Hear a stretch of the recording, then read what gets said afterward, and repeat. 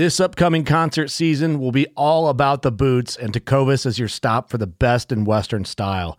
Tecovas has seasonal and limited edition offerings this spring and summer, including men's and women's boots, apparel, hats, bags, and more. All Tecovas boots are made by hand in a time-honored tradition with timeless styles that are always on trend. And Tecovas has first wear comfort with little to no break-in period. It's hard to find this level of comfort paired with this level of style.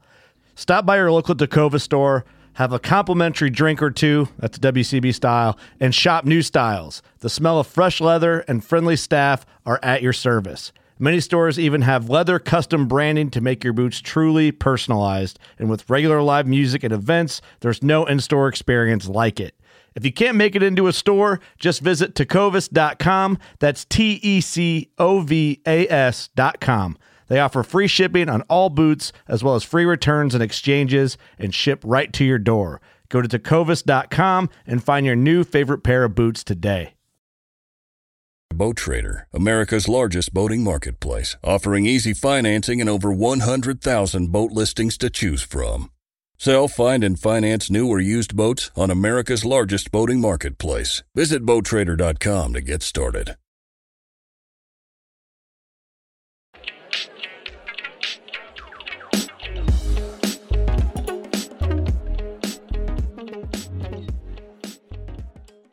All right, ladies and gentlemen, welcome back for another great episode of Tide Chasers Podcast, where every week we try to bring you the best guests from across the fishing industry.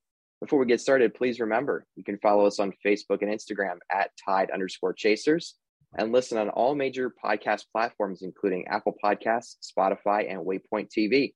We have an awesome guest today. Before we get started, I'd like to welcome my co-host, good friend, the professor, Bobby Norgard. How you doing, Bobby? Giggity, giggity. Good to go. That's what we like to hear. I know it's that time of year. It's been pretty cold. I was standing out a 40-degree trout stream the other day, so I am ready for warmer weather. That's for sure. Yeah, I've been looking for the ice, but we're not going to get ice this year, I don't think. Yeah, it hasn't been quite cold enough for that. I mean, at least around here, it hasn't been quite cold enough for that, but maybe we'll see it before the end of the winter time. But with that being said, you know, when it's cold outside, I like to think about going places that are warm to go fishing. So we have a great guest on today, someone who actually helped me catch my very first redfish. So today we welcome Hunter Bach. Hunter owns Captain Bach Charters in New Smyrna Beach, Florida. He's the co-owner of a new apparel company called Aquatic Stalker. And over the last few years, Hunter's been working on growing his guide business around the Mosquito Lagoon area of Florida's East Coast, as well as growing his apparel company and doing it with a lot of passion for the outdoors and paying respect to those old school pioneers of saltwater fly fishing. So how you doing, Hunter? Doing good, man. And yep, that's right. That sums it up very nicely. Yeah, we've been having a little bit of a harsh winter for Florida, but I'm sure it's nothing like you guys are seeing up there. Our winter has been fantastic, actually. No snow, no cold. It's been great. Well, that's good to hear. Yeah. So what was the ice you were mentioning? You'd like to be getting out there doing some ice fishing, or? Oh, it's been my new endeavor. I mean, I moved to Connecticut, so I'm up here in like the northwest corner of Connecticut. And we have pretty good fisheries around us and lakes that freeze over, that they have good populations of trout, and there's some salmon in there that they stock. So it's pretty fun. That's cool. Yeah, I've never done something like that. That sounds really interesting. Last year I got an Atlantic salmon through the ice, which was pretty fun. Wow. Yeah. No kidding. Connecticut does a wonderful job with like stocking and like providing opportunities for fishermen. So it's been a great, scary endeavor. I'm always terrified when I'm on the ice, but it's fun to try. Yeah, that's interesting. That's a different world for me. Well, you don't have ice fishing down in Florida this time of year in the wintertime? Yeah, not typically. Oh, man. Well, Hunter, we always kind of start off each episode by getting to know our guests a little bit more. So maybe you can kind of tell us your background about how you got started in fishing, and we'll kind of go from there. Sure. You know, I always really had a passion and interest for animals. And in the early years, I was just obsessed with Steve Irwin, the crocodile hunter.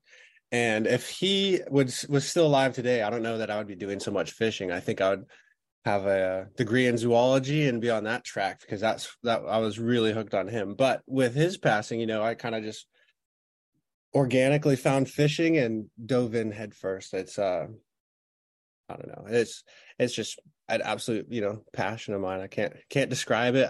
I love talking to people about like what it is, why we like that tug so much. But yeah, I've been really interested in it ever since. And got into it at an early age. Both my parents have a real sort of spirit for adventure, and both of them were, doing a little bit of fishing, a little bit of hunting and camping and sort of everything. So they got me into that sort of thing early.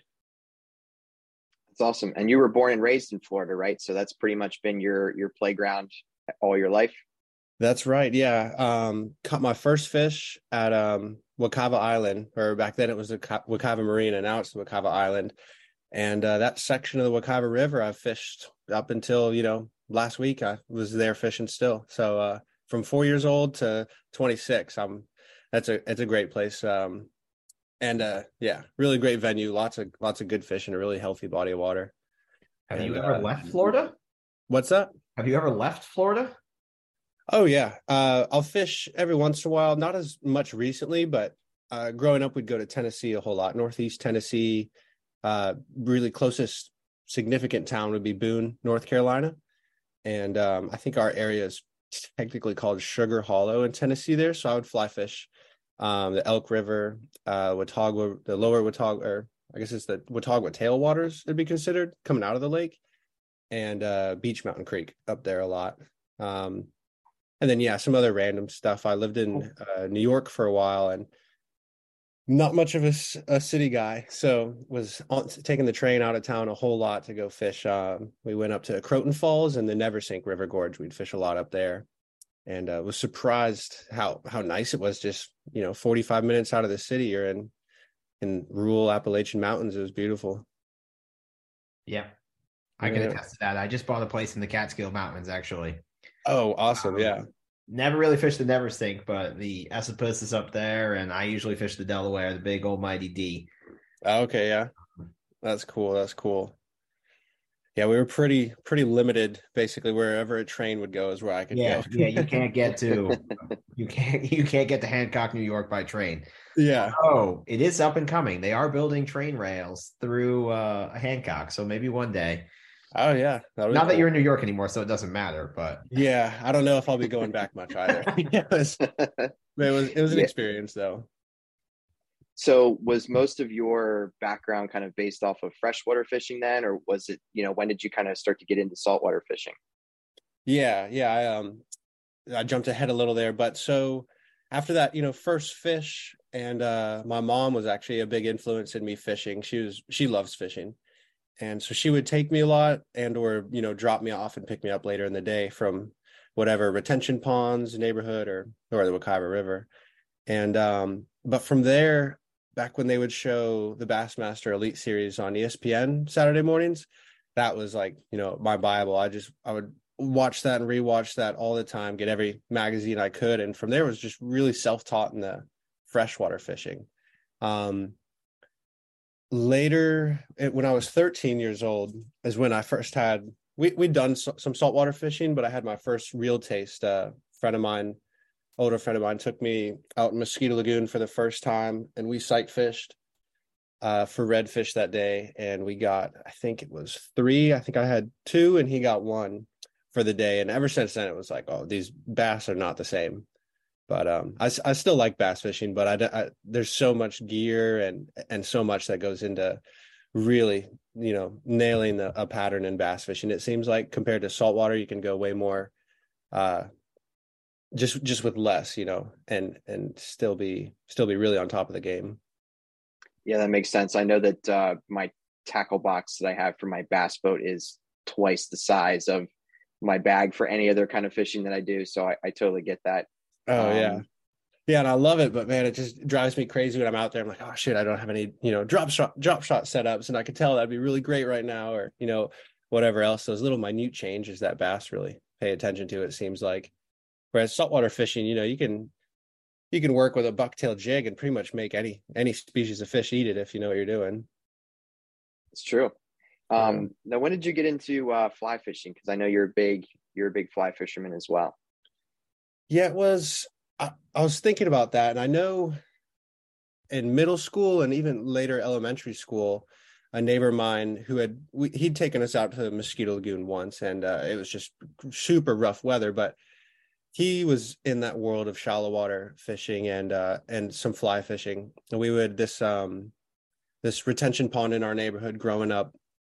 I would go over there, and I was friends with his son is how we got to know him. But he would take me and his son out in the retention pond and just practice fly fishing. And so that's where I kind of got the basics, 10 and 2 sort of deal, getting started. And it was hard. I remember it took forever, probably 3 months before I felt like I could actually hit a target that I was aiming for. And I remember one day I was really into it. My buddy Austin, him and his dad had gone back inside, and I'm out there just flailing myself to death with this fly rod, and eventually got it to lay out straight and was just over the moon about it, and wanted to go run in and tell him. I'm like, well, I got to see if I can do that again. I want to be able to reproduce that. So another half an hour went by before I laid out another cast, and then ran up into their house. It's like, hey, you got to come check this out, Mr. Gillis. But yeah, so that was, I don't see them anymore, but it was a really cool thing for him to show me that and get me into fly fishing that way. It's, carry that on the rest of my life. So really appreciate that. Yeah, that's awesome. I know my fly fishing teacher is on the podcast with us tonight, so I owe it to Bobby for getting started in fly fishing. And I seem to be doing more and more of it these days and trying to learn more and in amongst all else that I do. Oh yeah. Yeah, I've gotten to the point now where I'll bring a spinning rod if I'm just out fun fishing, but I just want to throw the fly all I can. Well, you're in like-minded company. I know Bobby is going to agree with that wholeheartedly. Pretty much. I mean, if it's something new, and I usually do actually throw a spin rod first. I like to get one on the board or one on the boat. That's my goal. I like to get one on and then it's full on fly. Like that's it. There's no other thing that we should be throwing. Oh yeah.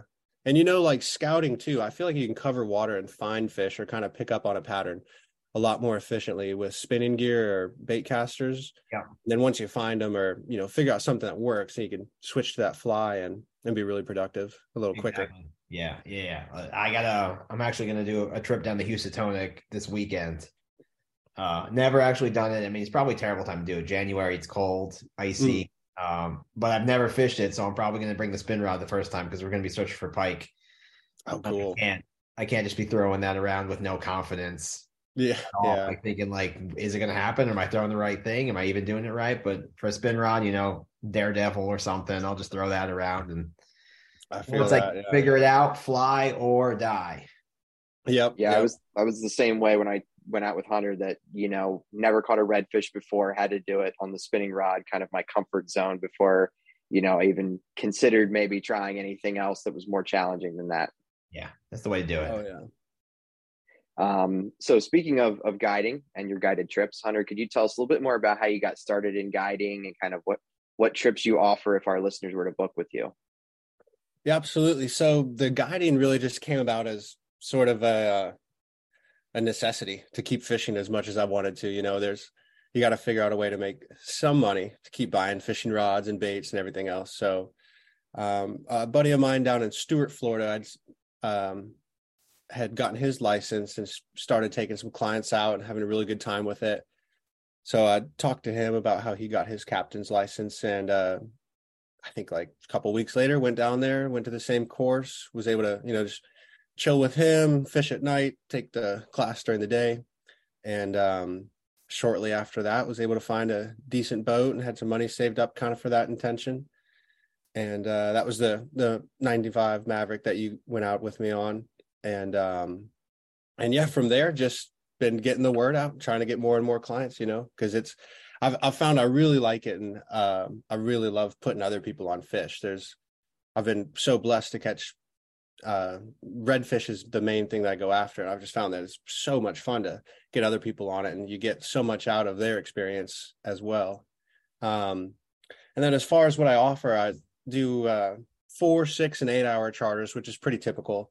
I'm not a real, at the last second of your 4 hours, we're not out of there. If there's one more fish or whatever situation, I want to give the clients the best for best bang for their buck. But and then the 8 hour, of course, is rarely 8 hours. We're gonna fish till we drop, basically. it doesn't. I always say it doesn't cost more till the dock lights come on. But yeah, and then those 3 trips time wise that can entail sort of most people fall kind of into the general fishing charter, which would be spinning rods and plug rods, casting a mixture of artificials and live bait in different areas, a little bit of blind casting. Maybe if they seem up to it, we can go do some sight fishing too and try to stock some fish. And then fly fishing, we do everything under the sun that can be caught on fly in Central Florida. We'll go for on fly. With the fly fishing, it's specializing in the sight fishing, the redfish. From now throughout the year, we get really good trout on the flats, but from now through the early part of May, the trout fishing is really good, especially in March and April, even sight fishing. And then the snook, more or less when it's warm, we'll get up on the flats. Even if you have sort of an Indian summer type thing, or Indian winter, no, maybe that's not the right phrase, but when you get it's not far for them to hop up on the flats a lot of times. So that can be on and off throughout the year, but during the summertime, we get probably 2/3 snook to redfish on the flats. And then so yeah, that's the fly fishing bit. And of course, we're going to look for tarpon when that season rolls around, and we'll run out of the inlets and look for them out migrating on the beaches, as well as a couple channels in the intercoastal that will either slow troll some mullet for them, or early in the morning when they're rolling real nice, you can kind of drift up into them with the fly. But it's not like the Keys. It's not a shallow water, real great situation for fly fishing them, but still worth a shot.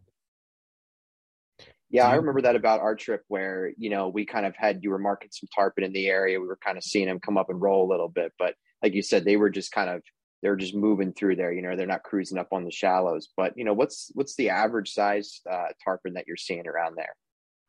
We can get them almost year round, the little ones, under 10 pounds in the back of canals and some mosquito ditches. But from late May for our area, because we're central to North Florida, from late May through September, we get the migrational ones, and those are the bigger fish. That's they're ranging from 30 to 150 pounds, and most of the fish that we see are in that 80 to 120 class. Random question. You get a lot of sheep's head in your area? Not a lot, but the colder months are best for that. The lagoon's seen some pretty tough times over the last water quality wise, over the last, I don't know, since like the worst year was probably 2019, and maybe 3 years of decline leading up to that. When there's more grass, there was some more sheep's head, and now that we're seeing the grass and the water quality come back, seen a few more. Man, they are tough on fly. Out on the West Coast around Tampa and stuff, they have a lot better numbers, and it's like seems like a permit. I mean, they'll go to fly and not eat it, or turn off of a perfect presentation, and then all of a sudden you get one that eats.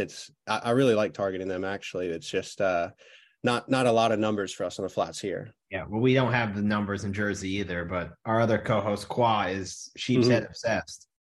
Oh yeah, and he always talks about trying to go out and do it with the fly, and I don't know, it seems tough. If you're telling me it's tough, it's going to be even harder in Jersey, I bet. Oh yeah.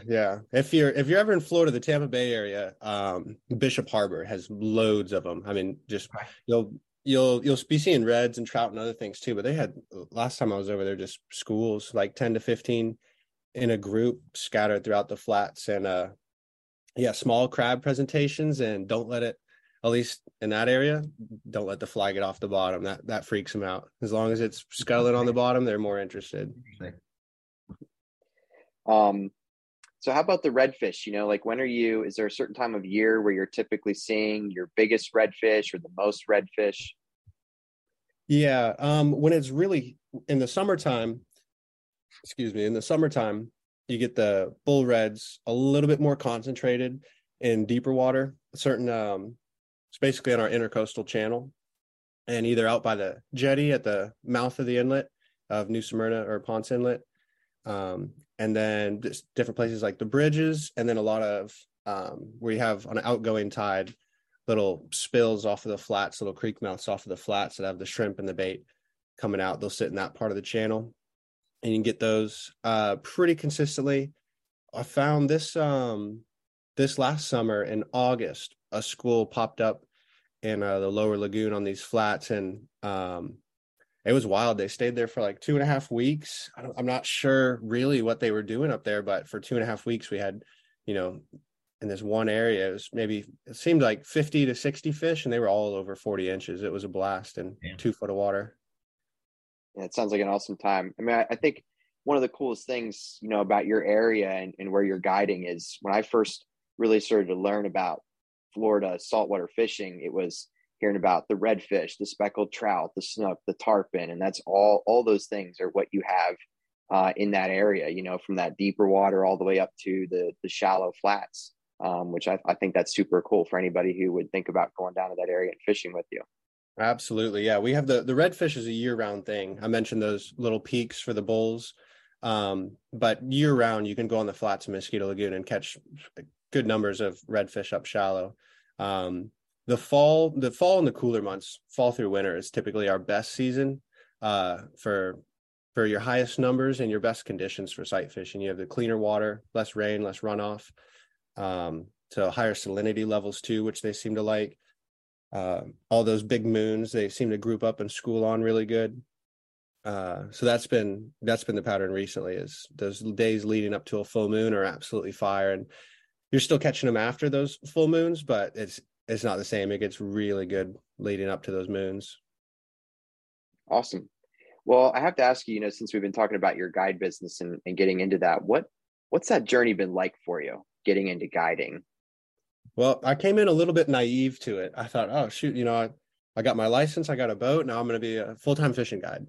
And it doesn't exactly work like that. You got to really build your credibility, both with the guides in your area and, every client that you get, and kind of clientele as a whole. And then just getting the word out there about your service and what you can do and why people should go with you has been a real learning curve, but fun to tackle for sure.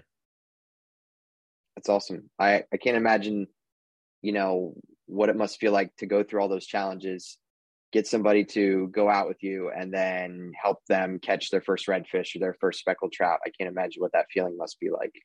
Oh yeah. Even that was a bit of a learning curve too, is, I was so used to going out there with a friend or my fiance or somebody, and we'd have no problem catching fish. And then you go out with a client that maybe has never done that before, and it's a real difference in coaching them into that fish versus doing what you know how to do, what you've done many times before. So that's been probably the most exciting thing to me, is learning so much more about fishing that I felt like I knew how to do, but there's just so many other angles you could say on how to get things done, how to make it happen, how to make it easier for your clients. And then two, if I go out there, I can go straight to a spot and maybe have 3 or 4 shots and not, and do pretty well, get maybe 2 of those fish, maybe 3 of those fish out of the 4. But with a client, you're going to need better numbers typically, because you want to keep them busy all day long. And so it's really been challenging in the best way to make me a better fisherman. I've really enjoyed that process. And continue. That's awesome to hear. I'm sure that'll go on forever. Have it just getting better and better and better. Definitely. I could definitely sympathize with that feeling of, I know there's some places around my home waters where I go to, I catch fish pretty regularly, and then somebody wants to go with me and I'm trying to lower their expectations because I'm thinking, oh great, this is going to be the time we go out and get skunked. And, they're never going to believe me. They're actually fishing the water. Yeah, absolutely. Yeah. You can have that for sure. And, it's with the pattern always changes in Mosquito Lagoon. I've noticed, especially with the redfish, it seems like every week and a half, something changes. Either the fly that you've been throwing is no longer working, or the fish are no longer in that area. And they're not necessarily in a different area or different conditions. It's just, there's a lot of pressure, I think, is part of it that moves them around. And so you're constantly having to readjust and stay on top of things. My issue with it is I think I'd be just like screaming at the client. I think knows this firsthand. Like I just, sometimes they just got to get in their heads.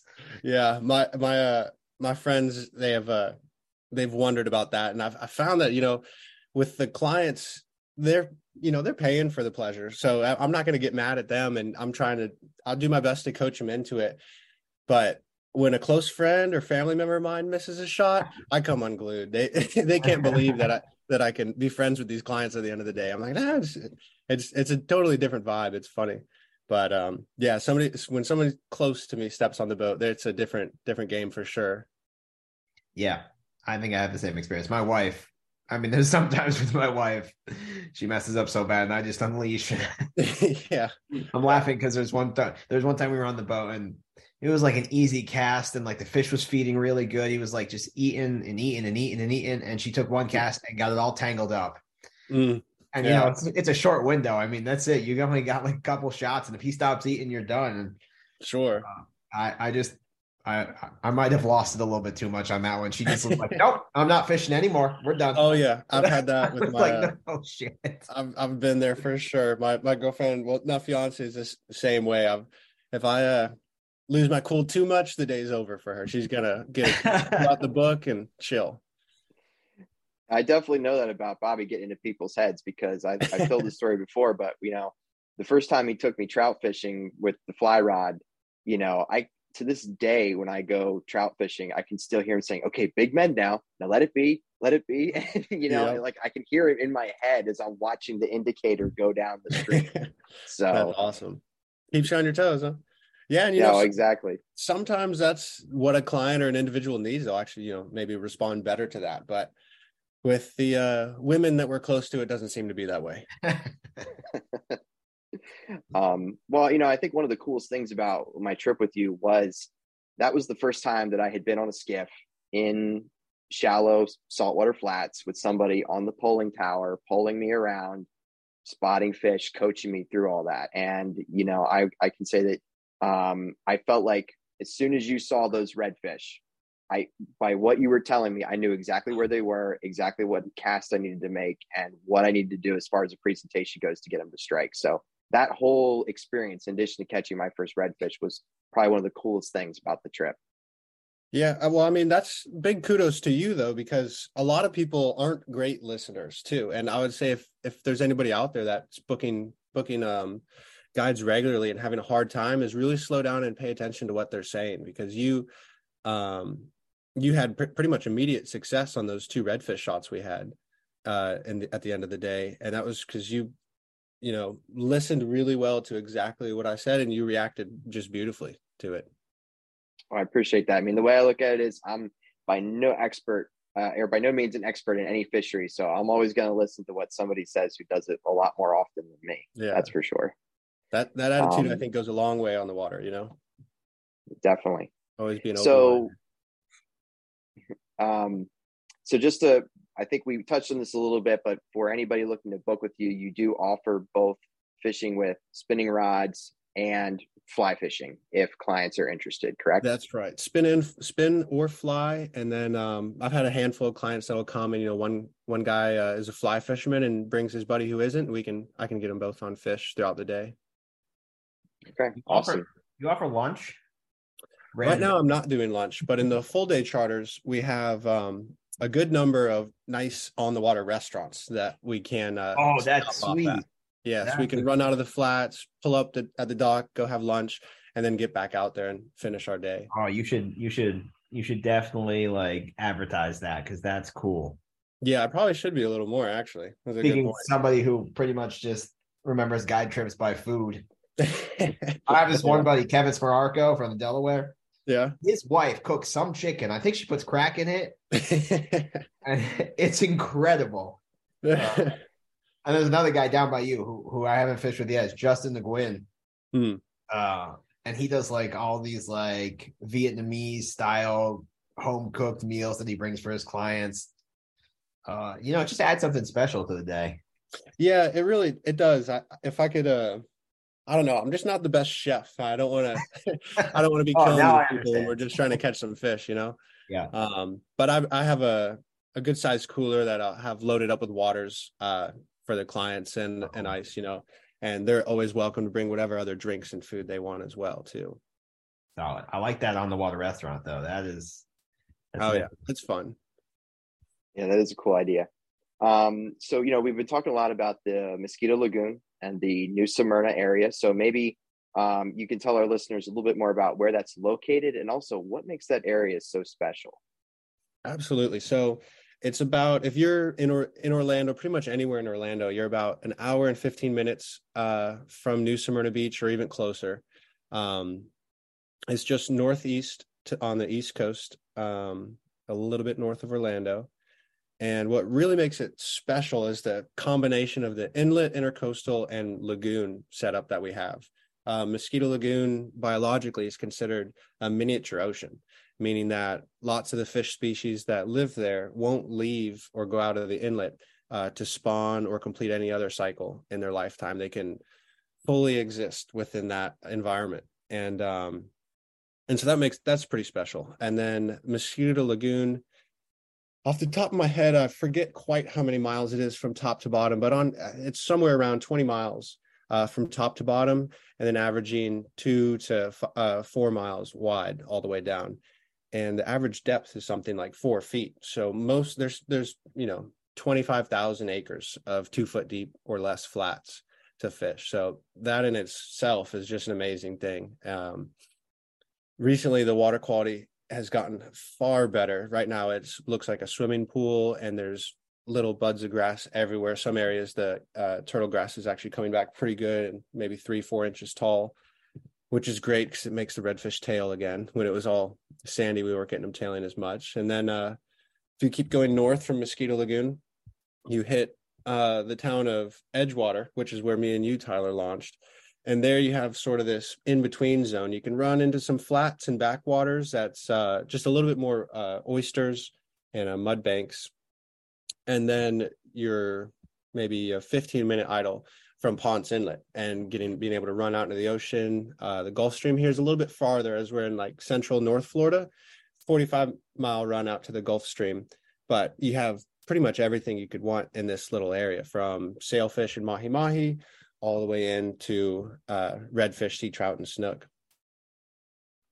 That's awesome. Yeah, it is a really great combination of all that in one area, like you said.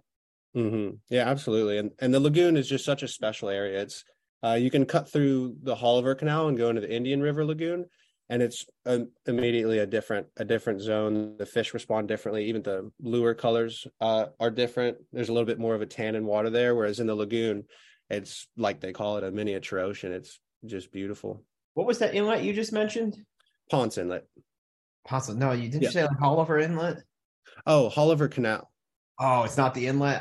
Oh yeah, not the famous. Just an aside, I was like, if I was out there, I don't think we'd fish. I think I would just sit at that inlet and watch boats go in and out of it. Oh yeah, no, it's not quite as exciting as the Holliver Inlet, but it's a good spot to catch some bull reds and big black drum though. Oh, cool.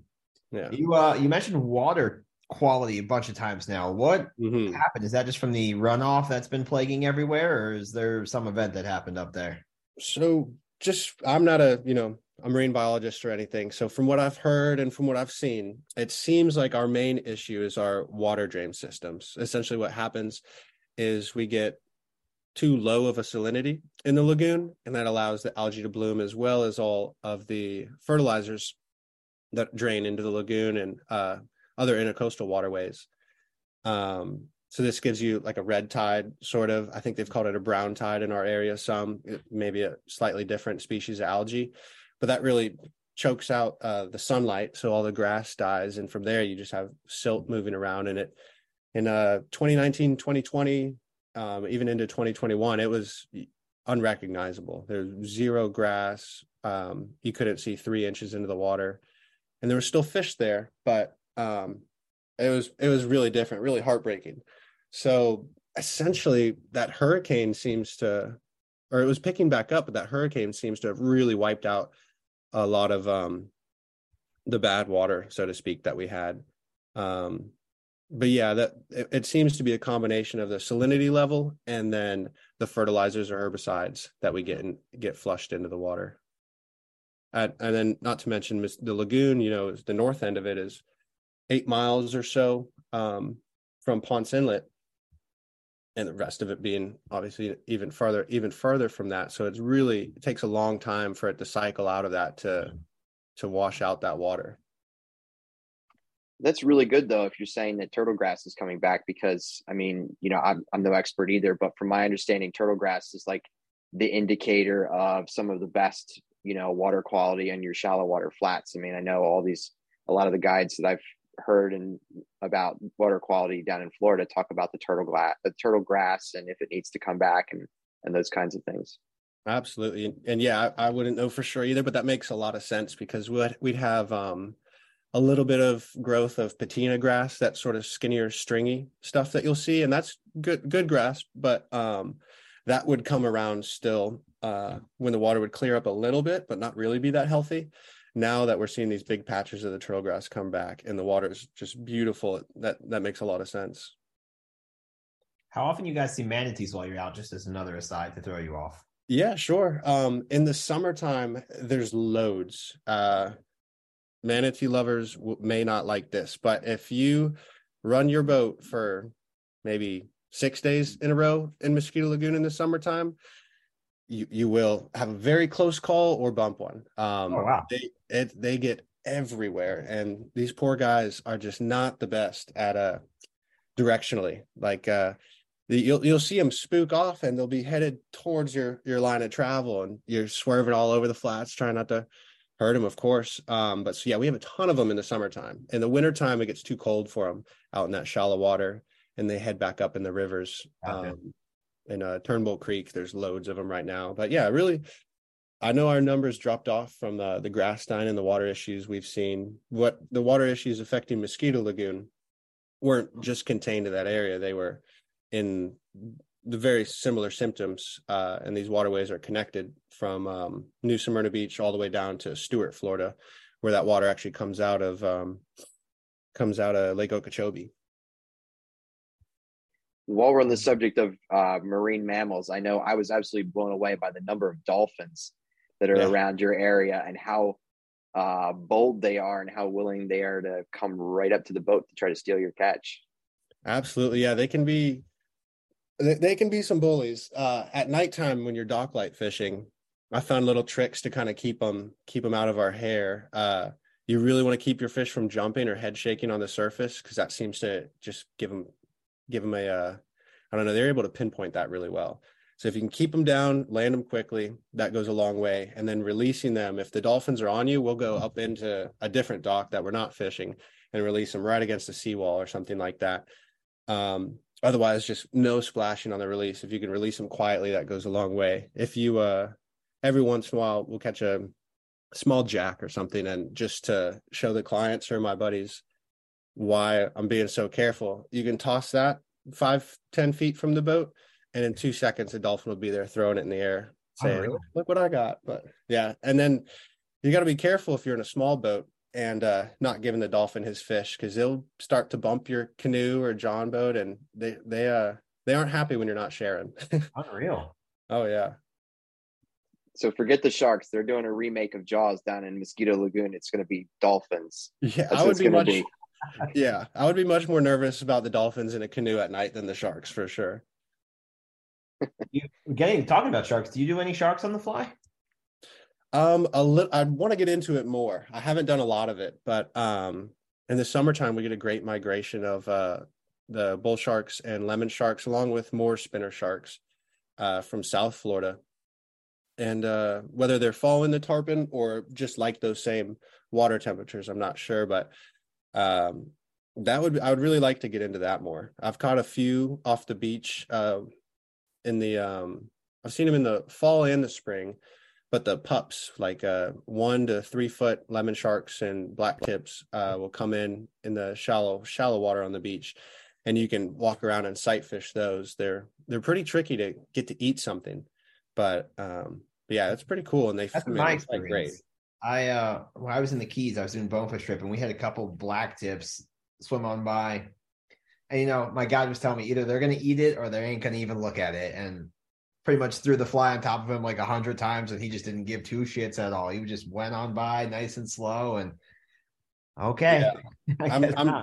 I'm sure it's cheating. It's not a purist fly fishing, but I've seriously considered just soaking the flies in a chum bag for overnight or something, and then Yeah. pitching them in there. I think that would work pretty dang good, but We've done that for tog or blackfish. We you could soak a fly in like crab juices oh yeah. and throw it down to the bottom, and it gets them to chomp it a little bit more and eat it. Yeah. That makes sense. Yeah. But I'm guessing for sharks, yeah, just or I mean, if you're gonna do that, you might as well just put a little piece of meat on it and chuck it out there, right? And Yeah. Yeah, that's the other thing I've heard a lot about is just teasing them up, just getting them really fired up to eat something, Yep. and then whip that out and bait and switch with the fly. They're gonna crush it because they're all ready. Cool. But yeah, and I'm if I'm not with a client, I'm fishing for stuff that the clients want to be catching, so I can stay on top of that. I'd love to get some more clients that are interested to go out there and shark fish, so I could justify spending some more time getting on top of that. You need to come down there. I always want to do weird things. Oh yeah. I was in Connecticut and I met a trout guy and we were out there. We were trout fishing. I was like, dude, this sucks. Like, I've caught 100 trout. Let's do something different. He's like, you want to go carp fish? Yeah. Yes. That's what I wanted to do. Right. Yeah. Or like those sheepshead, that's something you don't hear about much, like people targeting those on fly. And it's a lot of fun. Well, I know you also have something down there off your beaches that Bobby enjoys fishing for. Many of our people up here in the Northeast like to as well. And those would be like false albacore and bonita. Mm-hmm. You have those down there as well that you can go for off the beaches. You have some experience with that, right? Yeah, a little bit. I know when me and you went out, we went looking for them and didn't see any of the schools up that morning. But in the summertime, they come in and we'll group up on the ballyhoo and glass minnows. When the ballyhoo are in, they really get fired up. The glass minnows, they'll feed a little bit under the surface more often, but that's fun. That's just a lot of fun. I need to experiment more with trying to chum them in, but for the most part, the way we've been targeting them is either with binoculars or just the naked eye. Get out on the beach and start cruising, and they're pretty obvious. You'll see some whitewater thrown and run out there, and you got to be a little bit sneaky, but still we're pretty much always running the outboard, getting up within casting distance, getting a few shots before they move on, and sometimes they stay put for 10 minutes just gorging on the surface, and you can they're awesome. They hit the fly or lures really good. You could troll for them with spoons, like when we're tarpon fishing sometimes as the day goes on and the tarpon start going a little deeper or just aren't really in that feeding mode anymore. You can troll your way back to the inlet with some little spoons and whack the bonita and Spanish mackerel. Awesome. Well, Bobby, do you have any other questions about fishing in the Mosquito Lagoon area before we kind of switch gears here? No, let's switch gears. Let's talk clothing. I like clothing. Okay. I also like clothing. In fact, I just got my first shirt from Aquatic Stalker here recently. So, like we talked about before, Hunter, you co-own Aquatic Stalker. Maybe you could tell us a little bit more about what Aquatic Stalker is and how it got started. Absolutely. So how it got started really was I have my guide Instagram account. And at the time, I wasn't guiding yet, actually. I sort of got into the guiding and starting the Aquatic Stalker business at the same time around 2 years ago. And so I had this other Instagram account just for my fishing photos. And my Instagram account is Hunter of the Water. I was like, well, what's something, sort of like that, sort of a cover name? And thought Aquatic Stalker is pretty much that same meaning, just with different words. And so had just 20 followers and just some close friends and posting fishing pictures. And my dad is in advertising and he thought the name was really good. I always really liked the name, and we got some more outside feedback and other people liked it. So we figured we could try to make it into a clothing brand and went from there. Alongside that, I had noticed that just all the fishing gear out there looks so similar. And not that there's anything wrong with that. It's all very functional, but I like the idea of standing out a little bit, not being another clone out there in the same looking fishing gear. So what our ultimate goal with it is to kind of bring back that 70s and 80s fisherman style of those old school striped button ups and jean shorts, that whole deal, but with these modern materials. And so that's kind of our goal moving forward, is to build out an inventory of really cool throwback styles that is as comfortable as anything else that you can get on the market today. That's awesome. So what kind of products do you offer with Aquatic Stalker? Right now we have the what we call our fisherman's hoodie, which is the very popular sort of a surf shirt material hoodie. It's a great piece of clothing that you can wear to stay warm or to stay cool. Really keeps the sun off of you great, gives you a little bit more shade on the edges of your sunglasses with the hood that it has, and just kind of something that you can wear all the time. And then we have two styles of hats, the dad hat and the mesh back 6-panel hat. The mesh back 6-panel is very comfortable, but we're working on a couple things with that. The dad hat in black, we found through some research and personal use that the black on the underside of your brim is really beneficial for sight fishing. It absorbs that light that's being reflected back at you off the water around your eyes. And so, yeah, we want to move into making all of our hats with black on the underside of the brim is another goal moving forward. But yeah, and then just our regular t-shirts. You guys, I guess other people can't see, but you guys can see I got one of the Aquatic Stalker tees on now, which is right now we have in gray and sort of an army green. Our one hoodie is a little brighter, but for the most part, other than looking to those older styles, we want to keep it relatively camouflaged, especially in sight fishing scenarios or trout fishing in the trout streams. In that clear water, having clothing that sort of blends into your surroundings can make a big difference. I was just going to ask that. So you believe in that? I do, yeah. Because even I've noticed on the polling platform, turning your head can spook one, or when you go to crouch down, if he's too close already, that'll spook one. And so yeah, just something to help you blend in a little bit. They're looking at you, they see you. So if you can blend in a little, it'll certainly help. Yeah, I mean, I asked that, but I fully believe that too. Like if I'm fishing the bank, I try to wear like camo or something tree colored. Yeah. Boat, I try to match the sky. That's what it's my go-to. Yeah, out on the flats, like a gray, depending on the skies, and light blue definitely seems to help, especially when those fish get close. Yeah, I know. I just got my the shirt that I got is the button up short sleeve shirt, and I haven't gotten to try it out yet because it's been like 30 degrees out. But at the same time, it is super soft and it's super lightweight. So I know that on some of those days, especially when I'm out on my bass boat or I'm saltwater fishing in the summer, that's going to come in real handy, keeping me cool. Oh yeah, that thing does breathe nicely. It's a lifesaver out there on a hot one. Awesome. So what do you think the future holds for Aquatic Stalker? Where do you see it going in the years to come? Well, other than our big battle right now is working out sort of the supply chain deal. We've had a really hard time fulfilling our orders up until now, at least. So we're looking for the right vendors to move forward with on a lot of this. Beyond that, I would really like to start some inshore fishing tournaments, especially fly fishing tournaments, and host them through Aquatic Stalker would be a big goal of mine, something I'd really like to do. To me, that's really exciting. Growing up, I would fish some bass fishing tournaments, so junior bass fishing tournaments, and it's just so exciting. I love that environment. Every bite, every fish is so much more exciting. It's a great way to kind of push yourself and see how you're doing out there. So I'd like to see Aquatic Stalker host some tournaments and yeah, just try to make better and better clothing for fishermen, make things that, are useful and aren't only just pretty to the eye, but make your day on the water better.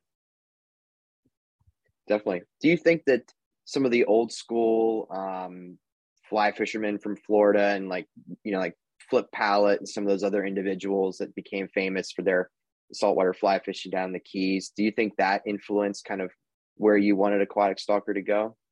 Yeah, that's exactly right. The first photo that we used kind of as a mood board, and a lot of this stuff, I know if people go to the website now, they'll see the more typical fishing stuff. So it's a relatively new company. We haven't released some of the more sort of identity forming pieces. But yeah, our first mood board was a picture of Lefty Cray and Flip Pallet firing it with a huge engine out in the flats in the Keys, and they're both just wearing these sort of psychedelic looking striped and plaid shirts and everything. And yeah, I just think there's a lot more character in that, and it's a lot more fun than your typical fishing clothing. Who did the art? I'm staring at your shirts right now. The what? Who did the art on the back of the shirts? You have like the female. Oh, we had shoot, I can't remember his name, but it was a designer that my father has worked with for a while. Cool. Yeah, and I drew up sort of a mock of that fin, and he made it a lot better than my drawing. But yeah, so we were either going with either a school of fish making that A, or the fin making an A for aquatic. Nice. And but yeah, we were pretty happy. I'm glad you guys like it. We were really happy with how that turned out.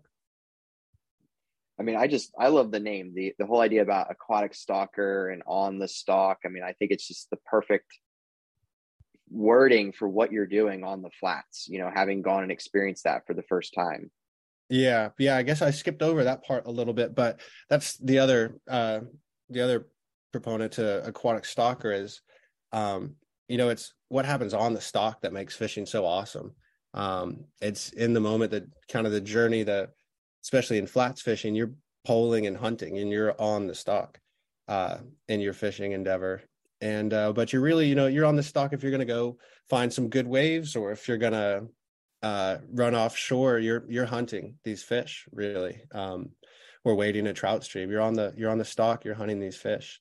And so that's also, you know, where the name comes from, and sort of the identity behind the brand is what it's all about, is being on the hunt. Exactly. Couldn't have said it better myself. So right now, are Aquatic Stalkers products, are they solely available online on your website, or are you having any plans to get them into some retail stores? Yeah, we have we were in with our last run of clothing, we were in the Altamont Mall in Central Florida at a shop called Oceanology. If you're in that area, it's a great shop for fishing clothing. It's not tackle or anything like that, but it's family run, really great family that's totally into fishing. And you can check out some of our stuff there. Otherwise, at the moment, we're pretty much exclusively online at aquaticstalker.com. But we will be looking this spring with the new line of clothing coming out to be getting into retailers up and down the East Coast, especially, will be kind of our starting point. That's great. Looking forward to seeing some of those products in some of my local stores. Hopefully. Bobby, do you have any other questions about Aquatic Stalker or apparel, anything like that before we move on?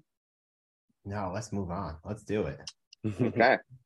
All right. So, Hunter, this is where we kind of start to get into a little bit more about you as a fisherman and some of your experiences. So maybe you can tell us a little bit more about what your favorite species is to target. I'm going to assume that it's redfish, but maybe I'm wrong. And are there any bucket list fish species or bucket list destinations that you'd like to travel to or fish for? Well, you assumed correctly. At the moment, it's definitely redfish.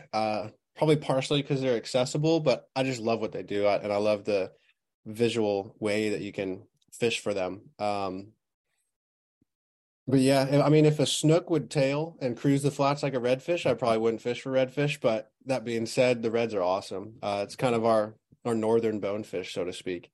So yeah, I love fishing for them. I love fishing for snook.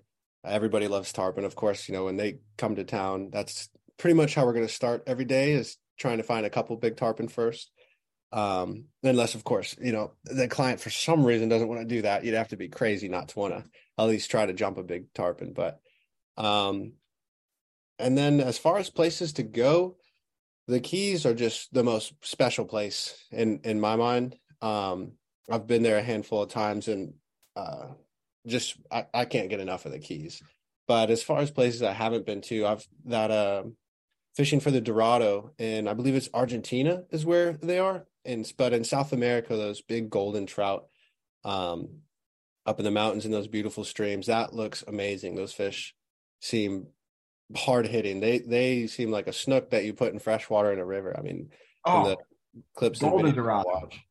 Yeah, I was thinking mahi for a second. I was like, Argentina mahi. What are you talking about? Oh, I know. Yeah. I mean, Yeah, because there's got to be another name, but I guess Golden Dorado. But yeah, Golden Dorado. Yeah, I have the same infatuation with them though. They look sweet. oh yeah, yeah. There's nothing, I don't think there's just anything else like that in a freshwater stream around the world. So I'd love to try that.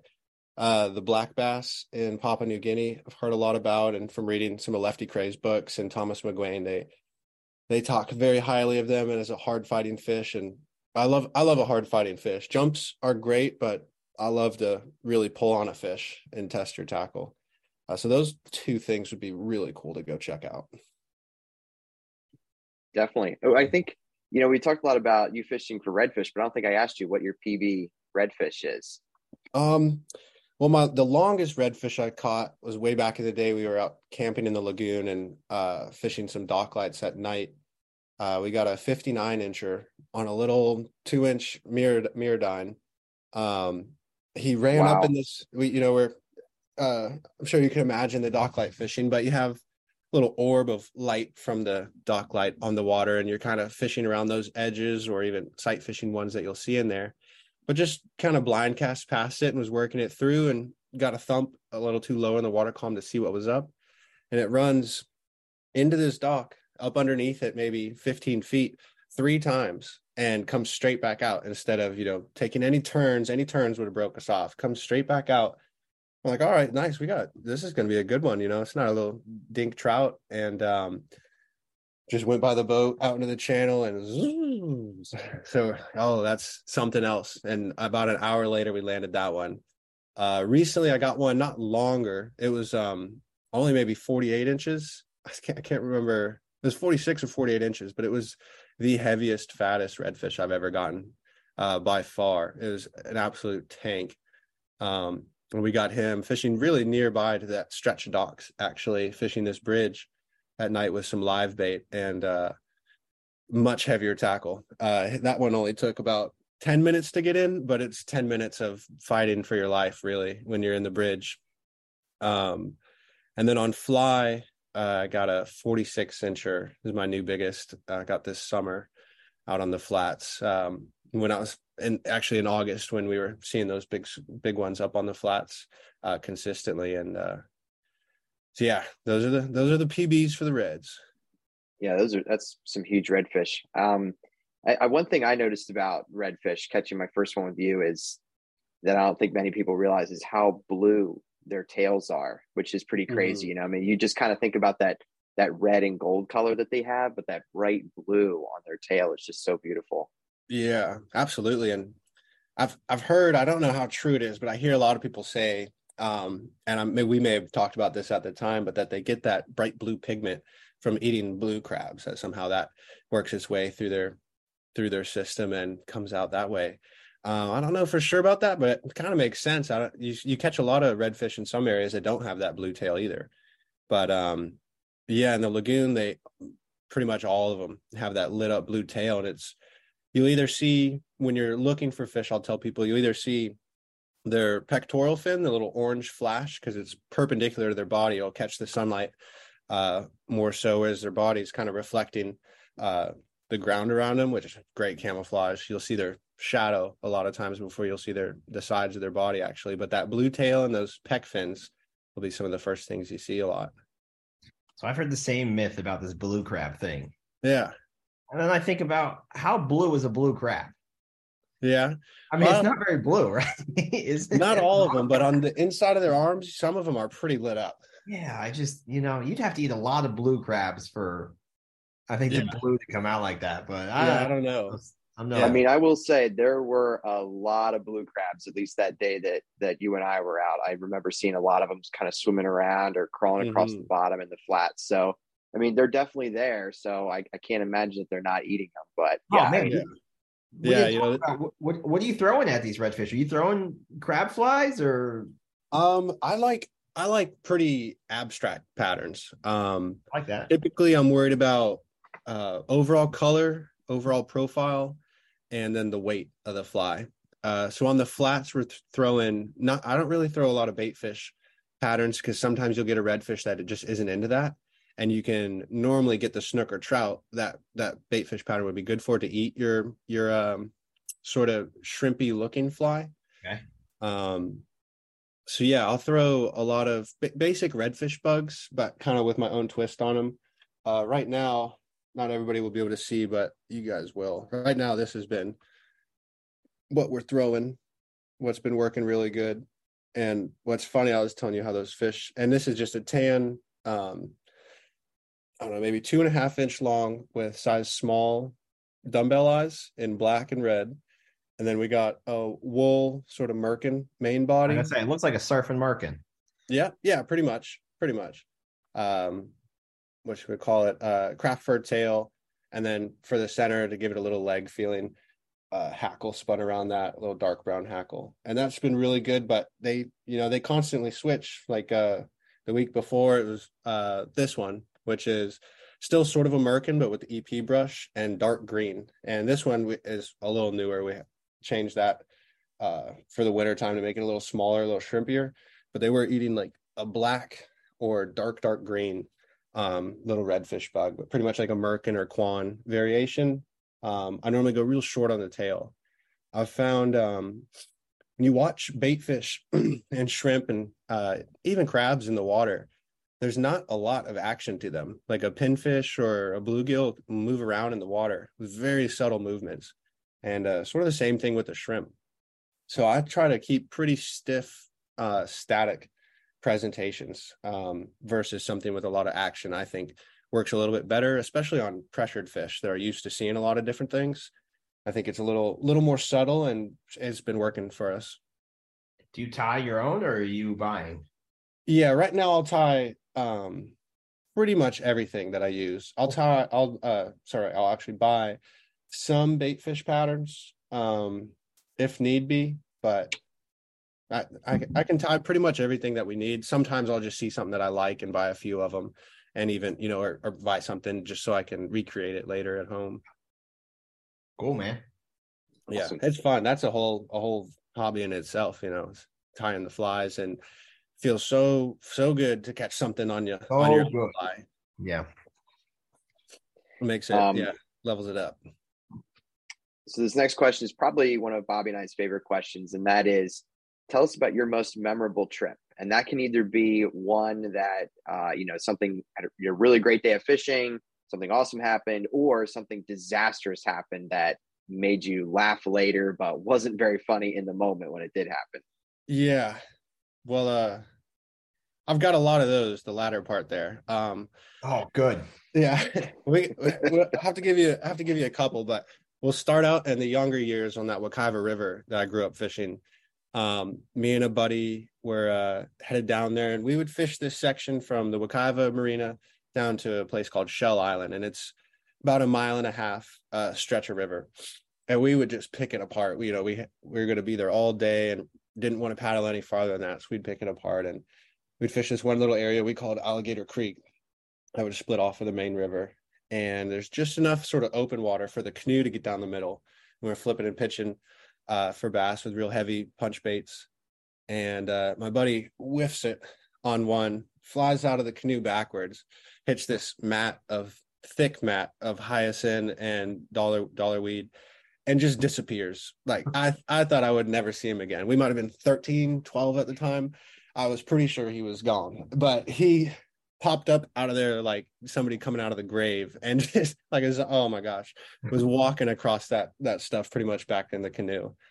And yeah, I've never had that happen, but that looks freaky, especially with all the gators in there. Yeah, so that's one. Another one actually with the same buddy. We were fishing Mosquito Lagoon now, and in the summertime, we're fishing the reds for the morning, and we're just getting an itch to run down to the mosquito ditches and look for the baby tarpon. And pretty much every forecast we could find said that was not going to be a good idea. Summertime in Florida, you get these big rolling thunderstorms pretty much every afternoon, and that's what looked like was happening. But we found one radar app that said there might be a little pocket for us to slip through the storm down south. We're like, all right, that's all we needed. And so we take off. I think it was about a 12-mile run from where we were to the mosquito ditches. And about the time we get there, it hit, and it was it was a crazy storm. We're huddled in the boat trying to stay away from all the metal pieces and pushing it back, trying to kind of get back headed home. But the wind was running, like I mentioned, it's 20 miles long, but only 2 to 4 miles or so wide. Might be a little wider than that in some areas. But so when the wind gets up and down in this thing, it can blow for a long way with no impediment. And that creates some pretty good sized swells, even in this shallow body of water. And this is in a different skiff, a little 15-footer, and we're taking on water bad. So we just shoot it blind, can't see anything through the rain, to the other side, knowing that there's some islands over there. We get the boat kind of beached on the edge of one and get up in this island. And the Mosquito Lagoon doesn't have a lot of tides because it doesn't have much of a tide fluctuation, being so far from an inlet. But it gets some wind tides, and this wind was pushing water in. So we're at the highest spot of this little mangrove island, getting eaten alive by bugs, absolutely soaked, and the water's rising. And all of a sudden, where we were in dry ground, we're now in ankle deep water.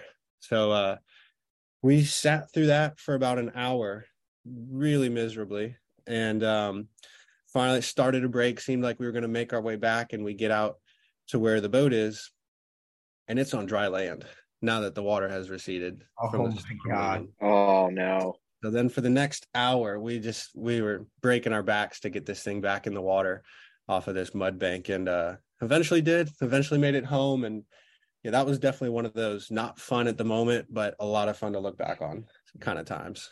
Yeah, that sounds like a pretty rough day out on the water. Yeah, it wasn't. I think we jumped one like 2-pound tarpon when we got down there, and then that happened. So it wasn't quite worth it, but it was a good memory. I've had a similar situation. Quick side, I won't tell the whole story, where we were duck hunting and the tide went out. Oh yeah, and it was mud. There was just no pushing it, and we just had to sit there till like 10 p.m. and wait for the tide to come back in. Yeah. That was the scary thing in that situation, is it wasn't a tide deal. Like, yeah, right. I didn't want to, so luckily we were able to get it back in, but yeah, it was something special. I think the worst part of that for me would have been just having to sit there and wait and getting eaten alive by the bugs while you have to sit there and wait. That is just miserable. Yeah. There's no escaping the bugs. And I was getting a little worried about having to stay there for the night because it was so rough out in the lagoon and that little boat I had at the time. I didn't know if we were going to make it back. I mean, it took us, when it was flat calm, it took us almost 40 minutes to make that run, and we'd be almost idling back. So it was, we weren't so sure how it was going to end up. Gosh. It's like spending the night on a mangrove island. Yeah. I like to I like camping out there, but I'd rather be a little bit more prepared than that. Oh man, those are some good stories. Bobby, anything else before we start to wrap it up here? That was a great ending right there. Yes, it was. That's awesome. For sure. Well, Hunter, before we let you go here, maybe you can tell our listeners where they can find you on social media, how they can book a trip with you, and where they can purchase their aquatic stalker gear. Absolutely. So I'm on my guiding page on Instagram is Hunter of the Water, all one word. And my website is hunterbach.com. The best way to get a hold of me to book a trip is either to just DM me on Instagram. I'm always paying attention to those, or you can get on my website and call me. I also have a messaging form on the website, so we can email back and forth, but I would say it's best to just call and we can get all your questions questions answered right away, really efficiently. And then for the aquatic stalker, the Instagram page is aquatic_stalker and aquaticstalker.com to get all you need in there. Awesome. Well, Hunter, thank you very much for being on this episode of Tide Chasers. It's been an absolute pleasure talking with you again. I'm looking forward to coming back down to Florida this summer and fishing with you. And I know that anyone who books a trip with you is going to have a great day of going out there, whether they're fishing with spinning gear or fly fishing, and getting to experience the shallow water flats of Mosquito Lagoon. I really appreciate that, man. The pleasure's been all mine. Thank you, guys. Yeah, maybe Tyler will coax me to get down there too. He's trying. Oh yeah, you got to. I could take 2 people at a time. Oh, you don't have to tell me. I want to hear how that yelling at Tyler goes. No, not again. I try to get away from that for a little bit. I mean, hey, bring some White Claws and that'll come out real quick, I think. Right on. He'll be fine after that. He'll be all mellowed out and he won't be yelling anymore. Well, all righty, man. Well, yeah, I'm looking forward to seeing you again this summer. We're going to get on some big fish for sure. Awesome. Definitely. Well, ladies and gentlemen, thank you for tuning in to another episode of Tide Chasers Podcast. Another great guest this evening. Please remember to follow us on social media and subscribe to our podcast on all major podcast platforms. Make sure you book a trip with Hunter and get your aquatic stalker gear for your next stalking session on the flats. All right. Tight lines, everybody. We'll see you in the next one. Tight lines.